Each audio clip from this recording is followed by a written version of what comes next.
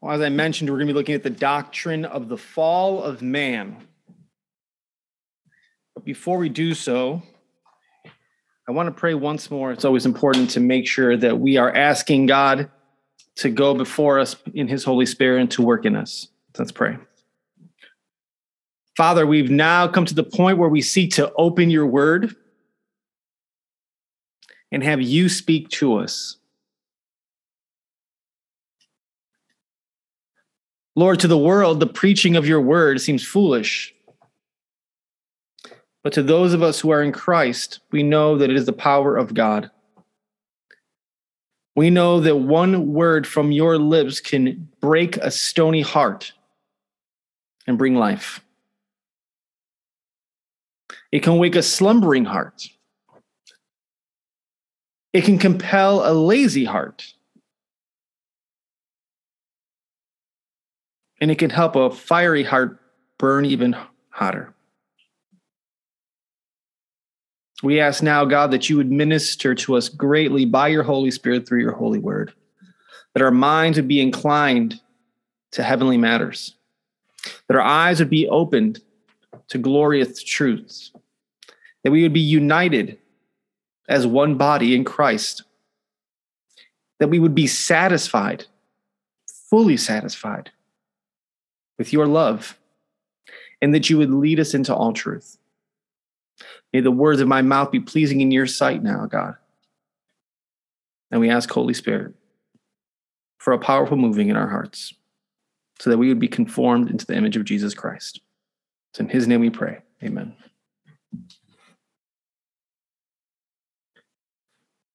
George Whitefield is probably one of the greatest evangelists the world has ever known. To read his sermons is a powerful experience. You can tell even by the words recorded that he spoke that it was a man that was well acquainted with his Savior, but a man that was also well acquainted with his sin. And he said the following, quote, "The fall of man is written in two legible characters not to be understood. Those that deny it, by their denying it, prove it." Let me read that one more time. Listen to what he's saying here. The fall of man is written in two legible characters not to be understood. Those that deny it, by their denying it, prove it. What he's saying is the fall, the sinfulness of humanity, is written far too clearly for anybody to say they can't see it, they can't understand it. And those people that deny the sinfulness of humanity, by their very denial, show it to be true. And so that is what I want us to look at this evening, the fallen state of man. But in order to do so, we first have to start before the fall happened. And so we need to go back to the very beginning. We need to go back to Genesis chapters 1 and 2. And we need to look at something called the covenant of works. As followers of Christ, we worship a God who relates to us in a series of covenants.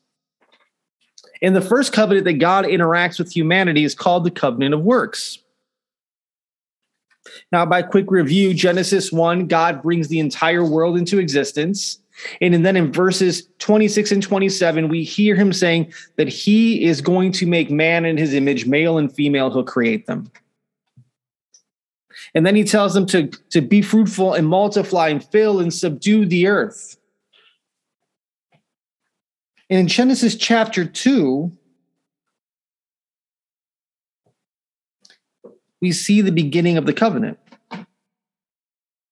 In Genesis chapter 2, verse 16, God says the following, "And Yahweh God commanded the man, saying, from any tree of the garden you may surely eat.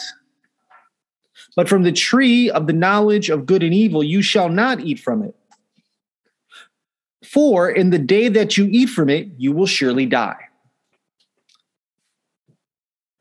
This is the covenant of works right here.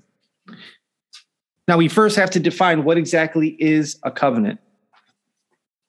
A covenant is a relationship that God makes with his people that has blessings, obligations, and potential consequences. Here we see God making this covenant with Adam, and he says that if Adam walks in obedience to God, and this obedience demonstrated by not eating of this tree, then he will have eternal life. That's the blessing. That's the promise. The obligation, don't eat from it. The consequence, though, if you eat from this tree, you will surely die.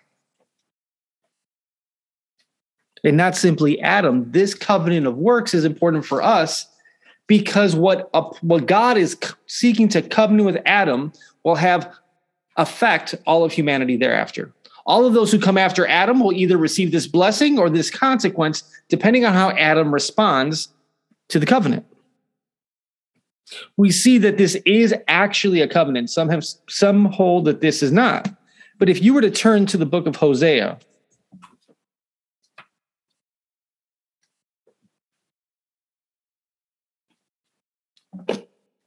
specifically Hosea chapter 6,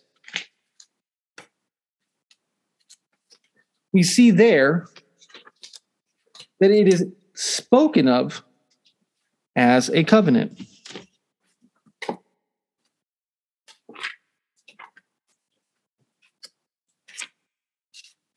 Hosea 6:7 reads, "But like Adam, they have trespassed against the covenant. There they have dealt treacherously against me." We see reference to a covenant with Adam. Now, this tree, this is an important thing. I was recently reading the scriptures with our son, and we were sitting there reading, and he was using a new wonderful children's Bible that is very in-depth, very good, by Kevin DeYoung. And they called the tree of the knowledge of good and evil the testing tree.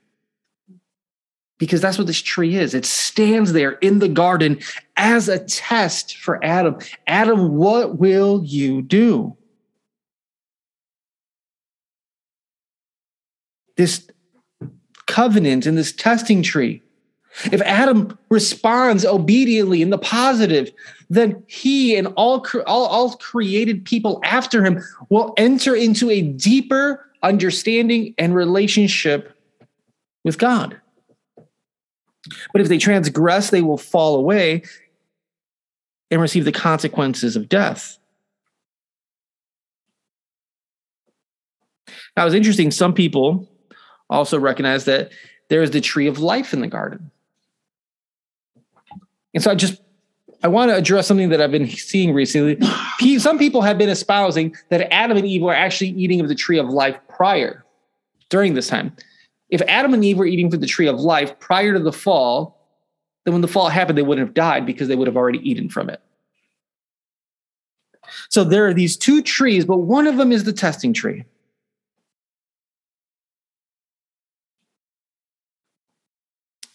And this tree is important because this tree has a purpose. It's the tree of the knowledge of good and evil.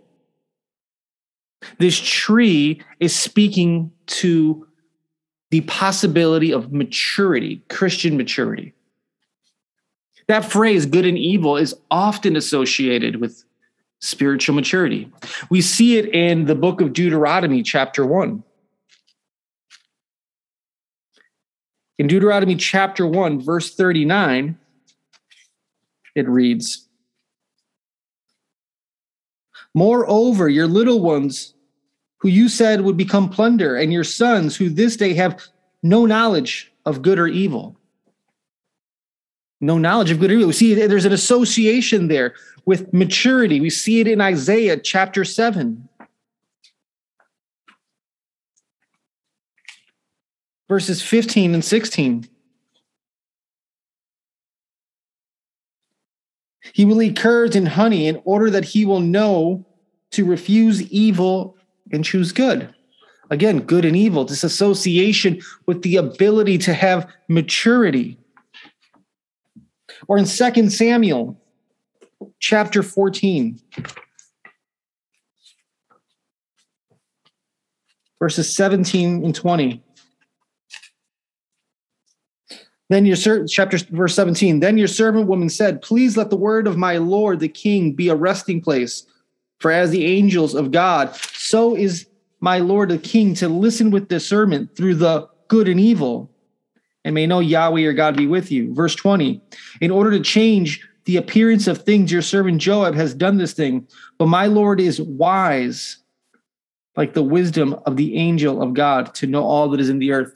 This phrase, good and evil, appears all the time throughout scriptures because it's going back to that moment in the garden where God gave this covenant with Adam, and he's calling Adam to respond in obedience. And if he is obedient, he will grow in the maturity. Specifically, he will grow mature in righteousness. You see, maturity was going to happen one way or the other. They were either going to mature in their understanding of righteousness, or they were going to mature in their understanding of wickedness, but mature they will. They were never to remain in the infancy stage of knowledge that they were brought into the garden. Sadly, in Genesis 3, the serpent appears. He approaches Eve and he deceives Eve, and she eats. And Adam's there right alongside her. She gives to Adam and he eats. Adam should have stepped in when the serpent first started talking. He should have crushed the head of the serpent, but he was silent. Maybe he was interested as well. And then even after Eve ate, he could have responded in obedience and said, no, I will not eat. But he does. And so God created them holy and upright, but by one act, one simple bite of a fruit, they're no longer holy and upright. They're no longer able to be in relationship with God in the garden. Adam chose to sin against God freely. He wasn't forced. He wasn't ignorant. God had already told him not to and what would happen, but he did. And so God must keep his word and bring about death, and that is exactly what happens. Genesis 3 tells us that in that moment, humanity died an instantaneous death spiritually. At that moment, Adam and Eve died to all things righteous and godly, and their bodies would follow thereafter. And I think what makes this whole story of the fall of man so difficult for the world to really wrap their head around, and so difficult to understand the gravity and the seriousness of the actions of Adam and Eve, is that people are in love with freedom. We're Americans. We love freedom. But the reality is, the natural man, the natural woman, apart from faith in Christ, doesn't love freedom. They idolize freedom. People operate with this belief that they are entitled to be completely autonomous and that no one can tell them what they can or cannot do. That they are their own boss. There is no authority over me. So to be more pointed, I think our love of freedom is absolute. A love of freedom often leads to a worship of sin. And the reason I say that is because sin tells us that we are free individuals and we are our own authority and no one can tell you what to do. That's essentially what's happening here in the garden. Did God actually say? It's a question. It's an attack on the word and authority of God. Eve, you're your own. Eve, you should be a strong, independent woman. Don't let God tell you what to do. He's trying to oppress you and just tell you to get back in the kitchen. The serpent is trying to tell Eve, essentially, you need to rise up as a strong feminist woman. Make your own choices. Adam, how dare you lift up your voice and tell your wife no? You guys are free. Don't let God lord over you. Sin itself, at its heart, is a desire to have total independence from God. If you think about what sin is, when you sin, what you are saying is, I am an independent, free being to do whatever I want without any reference point to God. Not only is sin a desire to have independence from God, but it's also a move to have equal authority to God.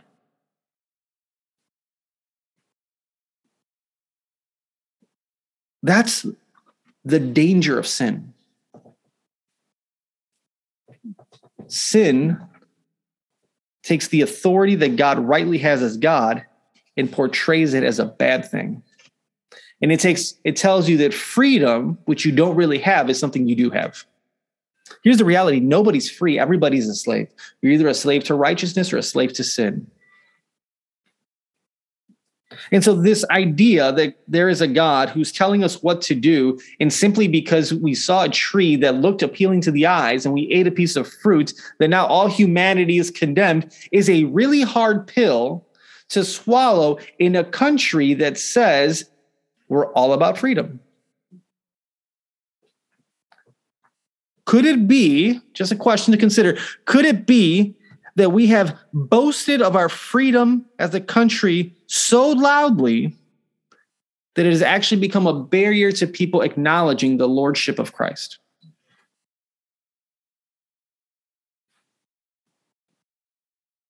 I'm not saying we shouldn't have freedoms, but I'm saying we have fallen so in love with freedom that the concept of the lordship and authority of Christ becomes a hard pill to swallow. And we need to guard against that. So with that foundation, we can talk about the doctrine of the fall of man. And a theological term for us to understand is called original sin. Now, when people hear the term original sin, they often think, well, that was the first action, that was the first sinful thing done. But that's not what it means. Original sin refers to the consequence of Adam and Eve eating from the tree of the knowledge of good and evil. It refers to the sinful nature that we have inherited from Adam's transgression in the garden. Adam, at that moment, you could say that the divine principles, right? You could say that the Holy Spirit that was within Adam, the divine governing principles at the moment of eating the fruit were removed from Adam. And ever since then, everyone that came after Adam by natural means, and that's an important term as we talk about original sin, by natural means. This is why the Lord Jesus Christ does not have a sin nature, because Jesus came into the world, but not by natural means. Mary was impregnated by the Holy Spirit. Every human being by natural means comes into this world with a sin nature. We are all conceived in sin. Psalm 51, verse 5.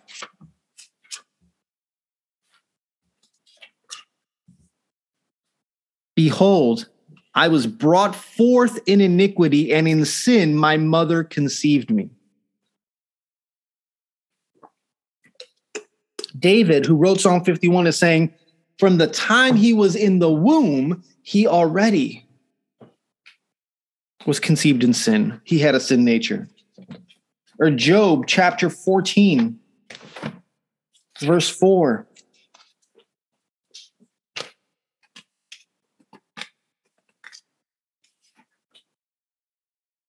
Who can make the clean out of the unclean? No one. No one. Original sin means we were born into this world unclean, stained with sin. That means each person will die. You come into this world and the timer starts.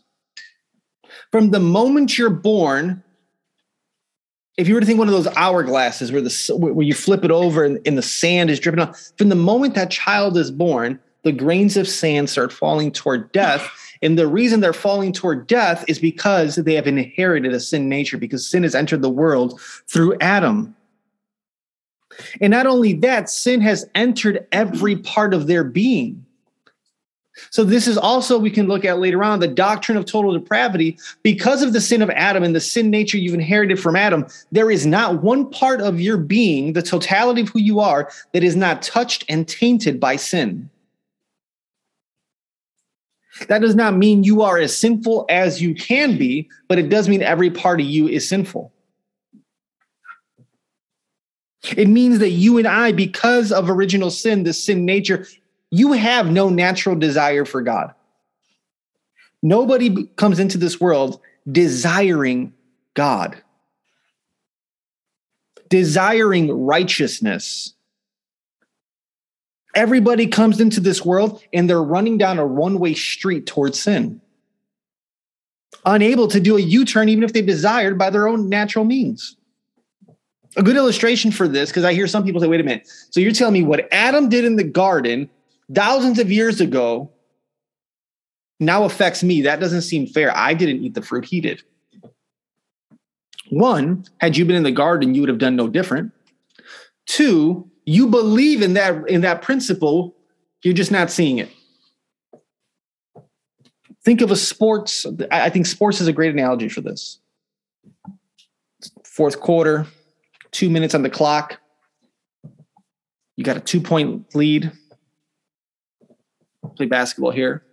Steph Curry, probably the greatest three-point shooter in the NBA, posts up for a three-pointer, and the guy just shoves him. Flagrant foul, knocks him down. You didn't foul the guy. That other guy did. Who gets penalized? The entire team. Because that one player represents the team in its totality. Just jeopardized the whole game for all of us. Adam committed a foul, a flagrant foul. But because we are all in Adam, we're all in Team Adam, we all have suffered the penalty of that foul. Listen to some verses that make this abundantly clear. Some of them are very, very familiar. Some maybe not. Romans 3:23. For all have sinned and fall short of the glory of God. Not some, all. Or Romans chapter 5, starting at verse 12 through 19. Therefore, just as through one man sin entered the world, and death through sin, and so death spread to all men, because all sinned. For until the law, sin was in the world, but sin is not imputed when there's no law. Nevertheless, death reigned from Adam until Moses, even over those who had not sinned in the likenesses or trespass of Adam, who is a type of him who is to come. We can go on, but it just outlines all of us are identified with Adam's sin. Or 1 Corinthians chapter 15.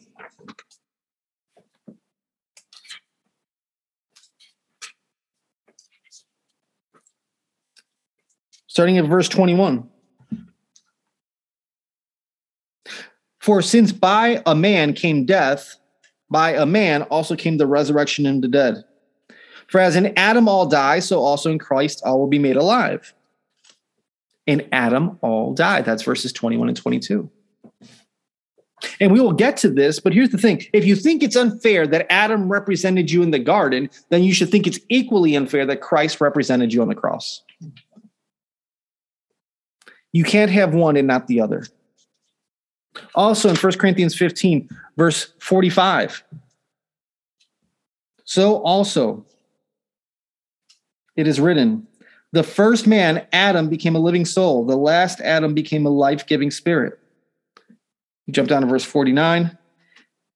And just as we have borne the image of the earthly, we also bear the image of the heavenly. He's drawing a connection there between the first Adam and the second Adam.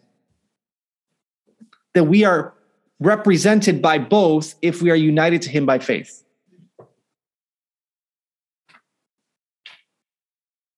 But this sin nature that we've inherited from him, listen to Genesis 6:5, just a couple chapters into the Bible. We're 6 chapters in, and we've already made a mess of things. We're 3 chapters and we made a mess of things. Chapter 4, the first murder. Chapter 6, verse 5, then Yahweh saw that the evil of man was great on the earth, and that every intent of the thoughts of his heart was only evil continually. Every thought. That's 6 chapters into the Bible. We've seen disobedience, murder, and every thought. is against God. Or how about Jeremiah chapter 17?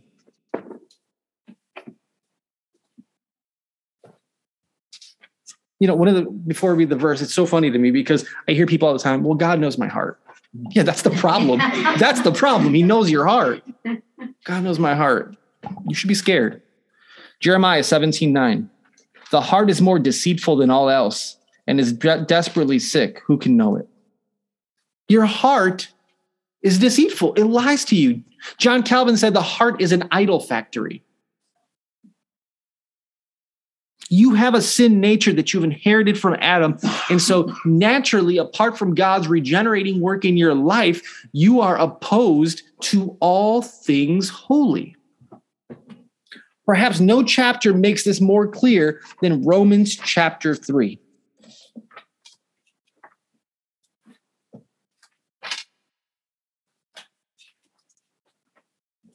Romans chapter 3, verses 10 through 19 should shut the mouths of every person who thinks that somehow they're special enough to choose God on their own. You need God to do a heart transplant. Listen to Romans 3, starting in verse 10. As it is written, there is none righteous, not even one. There is none who understands. There is none who seeks after God. All have turned aside. Together they've become worthless. There is none who does good. There is not even one. Their throat is an open tomb, and with their tongues they keep deceiving. The poison of asps is under their lips, whose mouth is full of cursing and bitterness. Their feet are swift to shed blood. Destruction and misery are in their paths, and the path of peace they have not known. There is no fear of God before their eyes. That is the biography of every single person born into this world since Adam. That means everybody comes into this world as a child of wrath. There's this weird, distorted belief that everybody's a child of God. That's not true. Everybody's created by God, but not everybody's a child of God. Everybody born into this world is a child of wrath because they have a dark, corrupt, dead, God-hating heart. Ephesians chapter 2, verse 3. In which you formerly walked, according to the course of this world, according to the ruler of the power of the air, the spirit that is now working in the sons of disobedience. Jesus in John's gospel, I just thought of, I can't think of where, says, you are of your father, the devil. This is why we have the doctrine of adoption. Because we are not naturally children of God, we're children of the devil, and we have to be adopted into God's family after we are born again by the grace of God in our lives. So you have a sinful nature, you have sinful desires, and you wear shackles on your hands and feet and heart because you are a slave to sin. Listen to Romans chapter 6.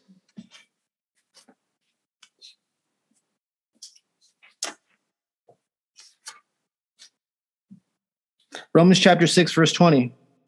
For when you were slaves of sin, you were free in regard to righteousness. Slaves. That's everybody. And it all started why? Because of a fruit on a tree that Adam and Eve ate. Lest we ever need remembrance, most of us have a reminder right on the back of our phones. A little apple with a bite from it. You ever think about that? It's a constant reminder. And we flaunt it. It's not a complete apple. There's a bite missing. Why they designed it that way, I don't know, but it's just interesting. Isn't that?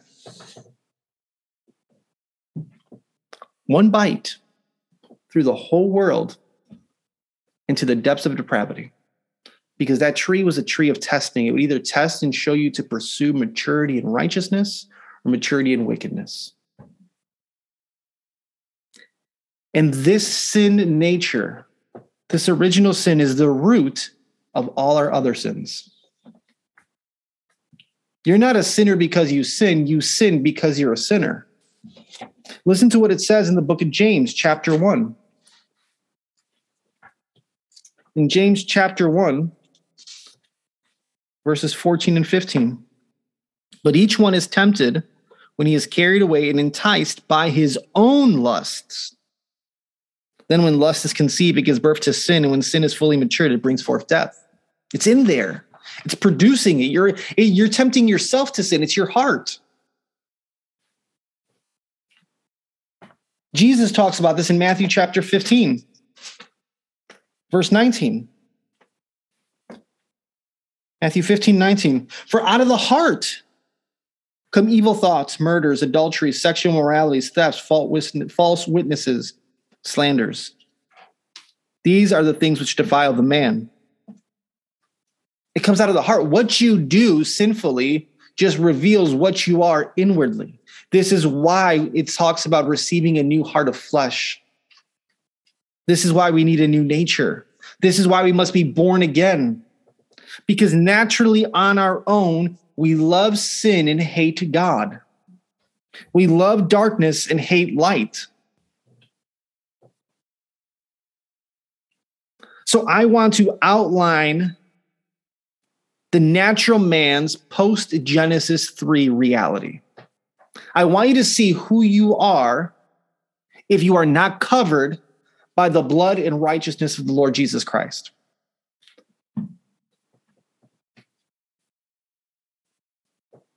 The first, you are a debased individual.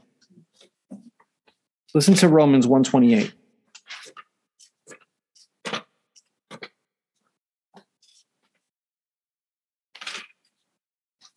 And just as they did not see fit to acknowledge God, God gave them over to an unfit mind or a debased mind to do those things which are not proper. You're debased at the mind level. Your mind is debased. You're also hardened. 2 Corinthians chapter 3, verse 14.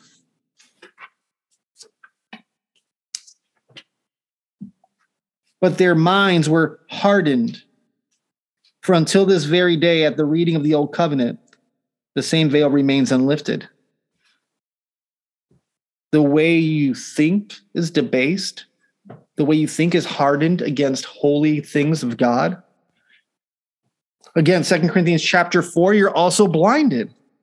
2 Corinthians 4:4, in whose case the God of this age has blinded the minds of the unbelieving, so that they may not see the light of the gospel of the glory of Christ, who is the image of God. Apart from God's regenerating work, your brain cannot understand spiritual truth. You just can't. You would have a better chance of trying to go to read a foreign language without ever having studied it than picking up the word of God and understanding it in a God-honoring, salvific manner. You just can't. It's an impossibility. This is why seeker services are ineffective, because the natural man does not seek after God, nor can he understand the things of God. This is why we don't water down our worship services, our preaching, our singing, our praying. This is why we don't make it more palatable to the unsaved individual, because they don't have taste buds to savor the beauty and richness of God. Their minds cannot comprehend the things of God. Faith comes through hearing, and hearing through the word of Christ. So instead of watering it down, just proclaim it more loudly, boldly, powerfully. Going on, the natural man is also a man subjected to futility. Ephesians chapter 4, verse 17.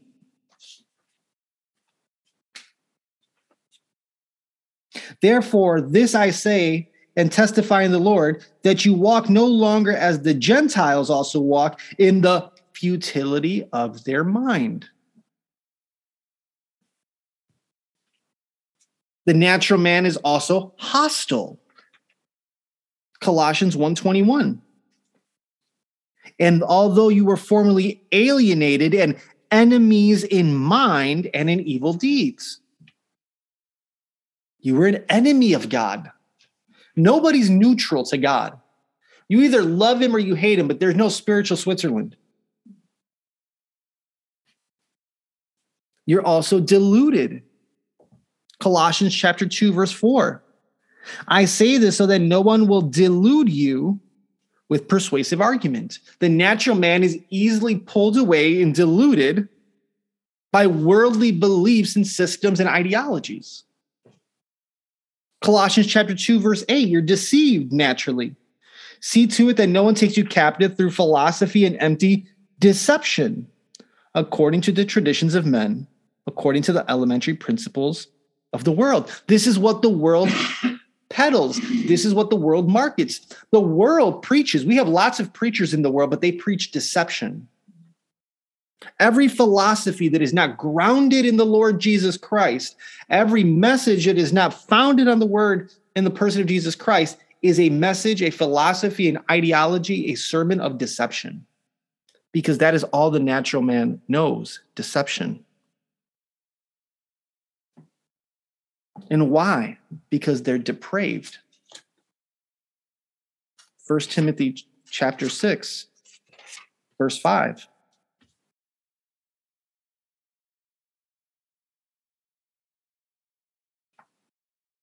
And constant friction between men of depraved mind and deprived of truth. He's talking here about instructions on how to engage, and he refers to the men in the world as being depraved mind, godless minds.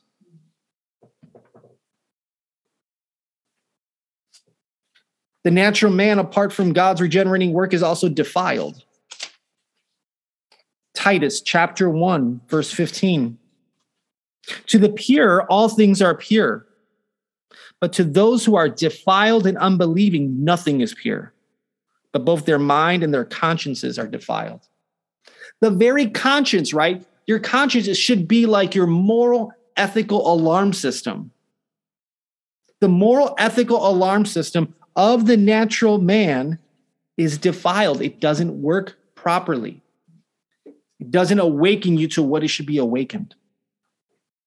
And lastly, the post-Genesis 3 reality of the natural man is that they are corrupted. Listen to 2 Timothy chapter 3, verse 8. 2 Timothy 3:8. But just as Jannes and Jambres opposed Moses, so these men also oppose the truth. Men of depraved mind, disqualified in regard to the faith. Corruption to the very core. It's like a computer system that catches a virus that corrupts the entire hard drive. Nothing works. The virus spreads and affects everything. That is who you are. If you are not covered by the blood of Christ and have received by faith the imputed righteousness of Christ, that's you. Put that in your Facebook bio. That's who you are. That's who I am.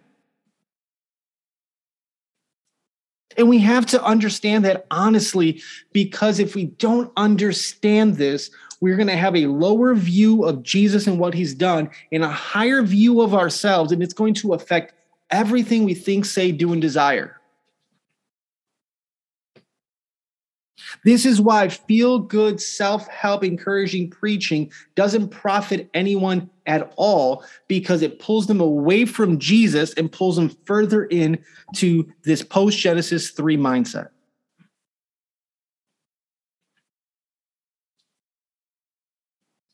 That's a hard word, I know.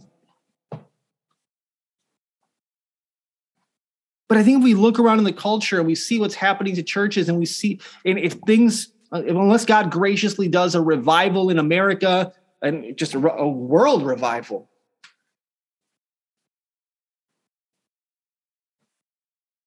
the world is seeking to quiet the church, seeking to continue to push us closer, further into the corner, into the darkness, until they can just lock the closet door and be done with us. If we don't resolve that this is the reality of the human condition, then we have nothing to offer them. The natural man recognizes something's broken. They don't know what it is or why it's broken. So what do they think is going to fix it? More government programs, more government school, more moral reform, more human freedom and liberty. Every attempt that the world tries to fix a problem that they're not properly diagnosing only compounds the problem. But the only way to truly bring a solution to the world is for us to know who they are and who we are apart from the Lord Jesus Christ. This is why the doctrine of the fall of man that began with Adam is so necessary. Because if you get the starting point wrong, everything else you do will be wrong. Man is not a victim. Man was not morally wounded. Man is an enemy who gave himself a self-inflicted suicide shot. Man is not desperately trying to crawl his way back to God. Man is laying brick by brick by brick by brick to build a bigger, higher wall to keep the things of God away.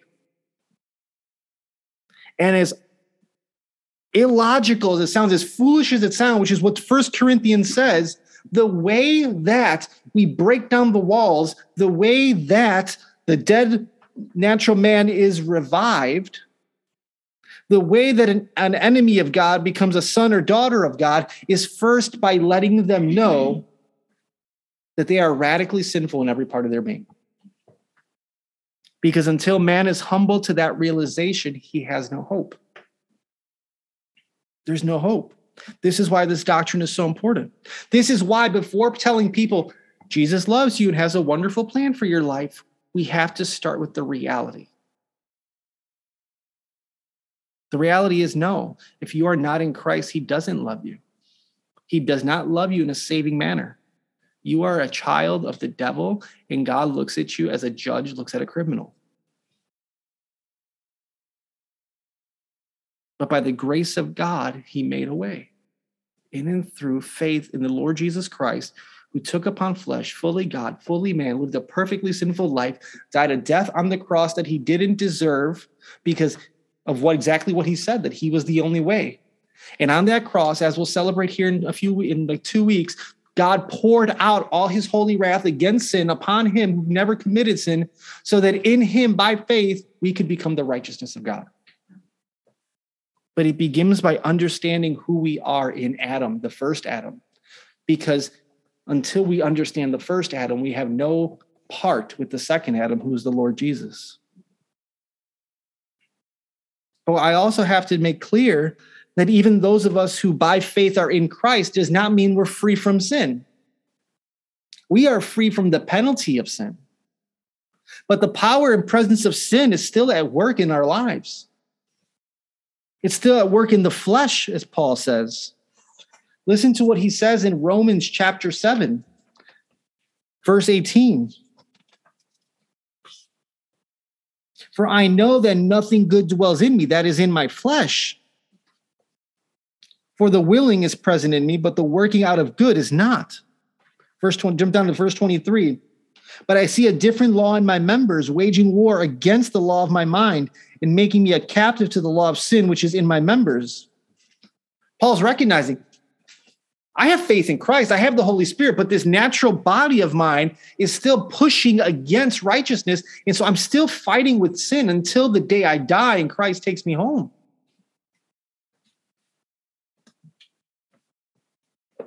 Or if you were to go to Ecclesiastes,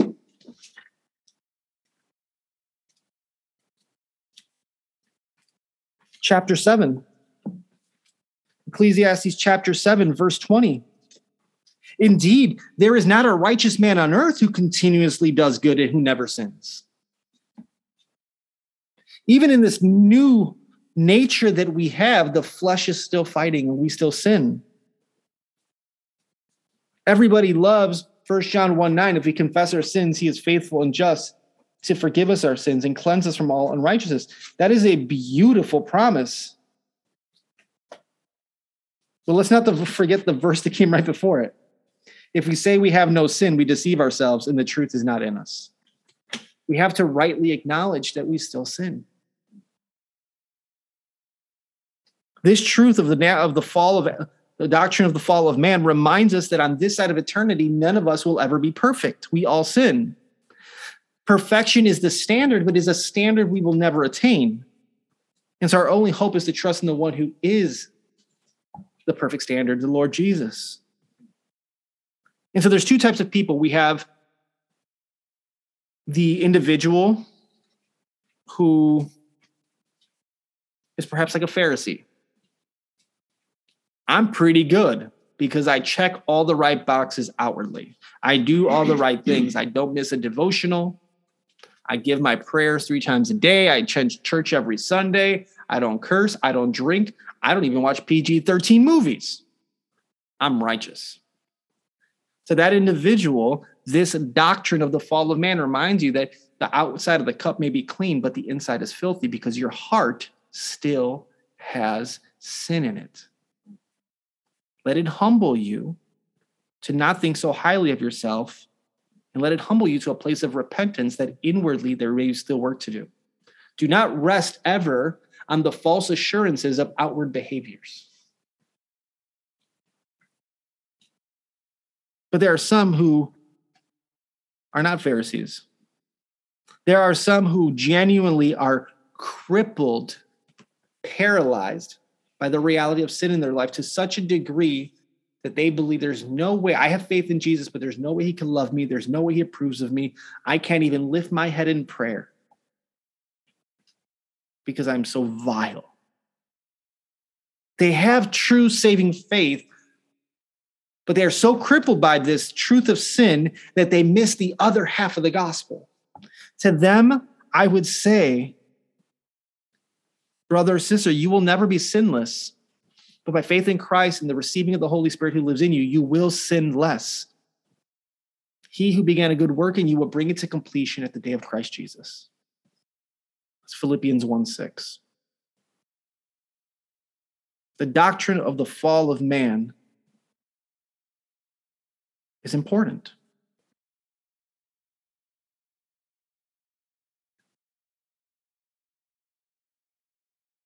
The natural man is a wretch, is a slave to sin, and rightly deserves the full wrath of God to be poured on them for all eternity. Why? Because God is infinitely glorious. So an attack on an infinitely glorious, worthy God deserves an infinite punishment. That was what the natural man deserves because of the doctrine of the fall. That's what happened when our first parents ate from the tree. Now, even as I think about this, right, I was a youth pastor for a while. I've been in conversations with men and some women. Here's the interesting thing when we talk about the doctrine of the fall of man, which is pointing to the doctrine of sin.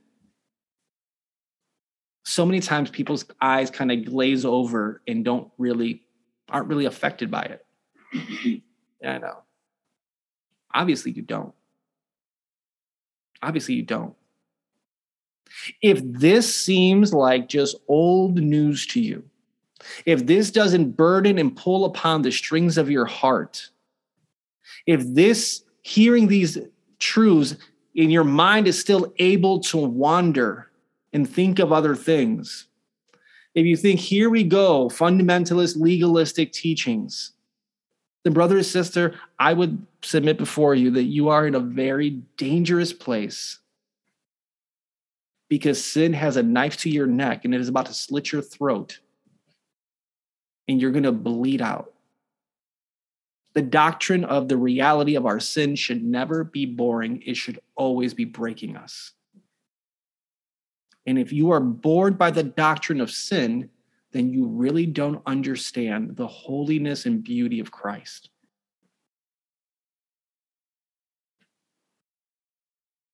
For some odd reason in that garden, Adam and Eve, who walked with God and saw him in ways we have yet to see him, thought the fruit was more delighting to the eyes than God was. And they ate.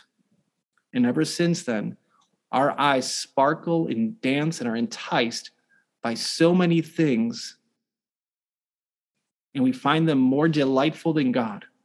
And we need to repent of that. The first Adam failed at the tree of testing, but the second Adam succeeded at the tree of substitution. He is our only hope. Jesus Christ, the God-man, the one who never for 1 second had a sinful thought, a sinful action, a sinful desire, the one who always loved God the Father perfectly in everything that he thought, said, did, and desired. The one who could have defended himself and called on a legion of angels as he was wrongly accused and tried and sentenced. The one who is as silent as a lamb before the slaughter. The one who was, as he was nailed on the cross and bleeding out, said, Father, forgive them, for they know not what they do.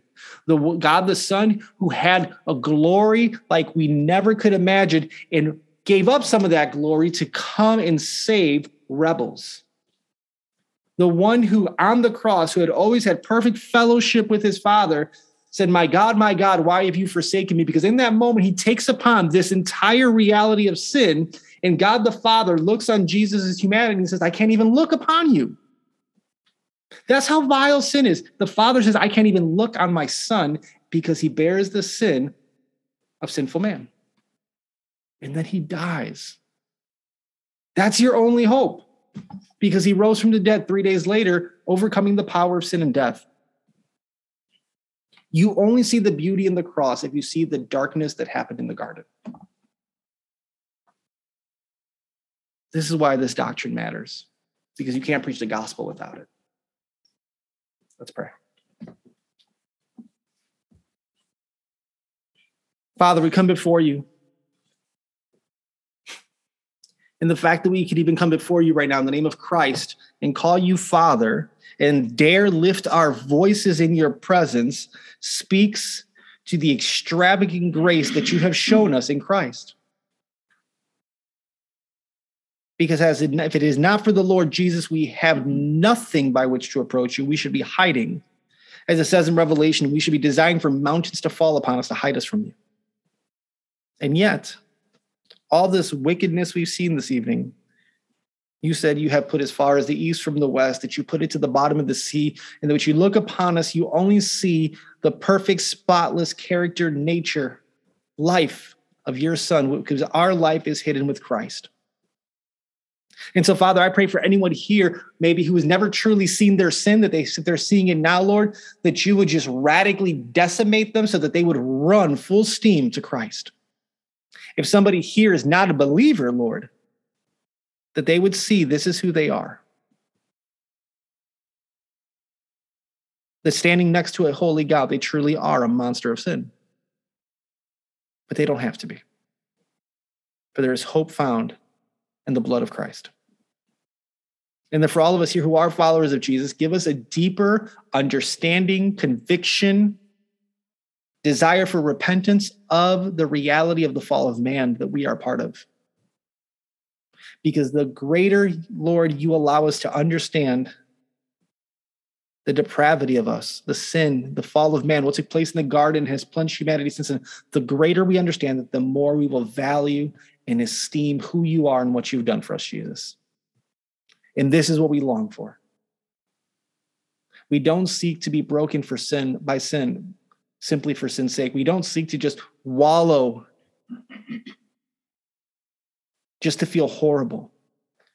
No, we recognize that we have to be broken by these truths if we are truly to have joy unspeakable found in you. So, Father, I pray that you would do whatever it takes to each one of us,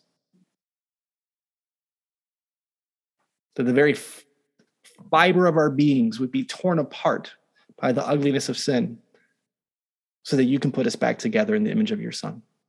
We pray this in Jesus' name. Amen.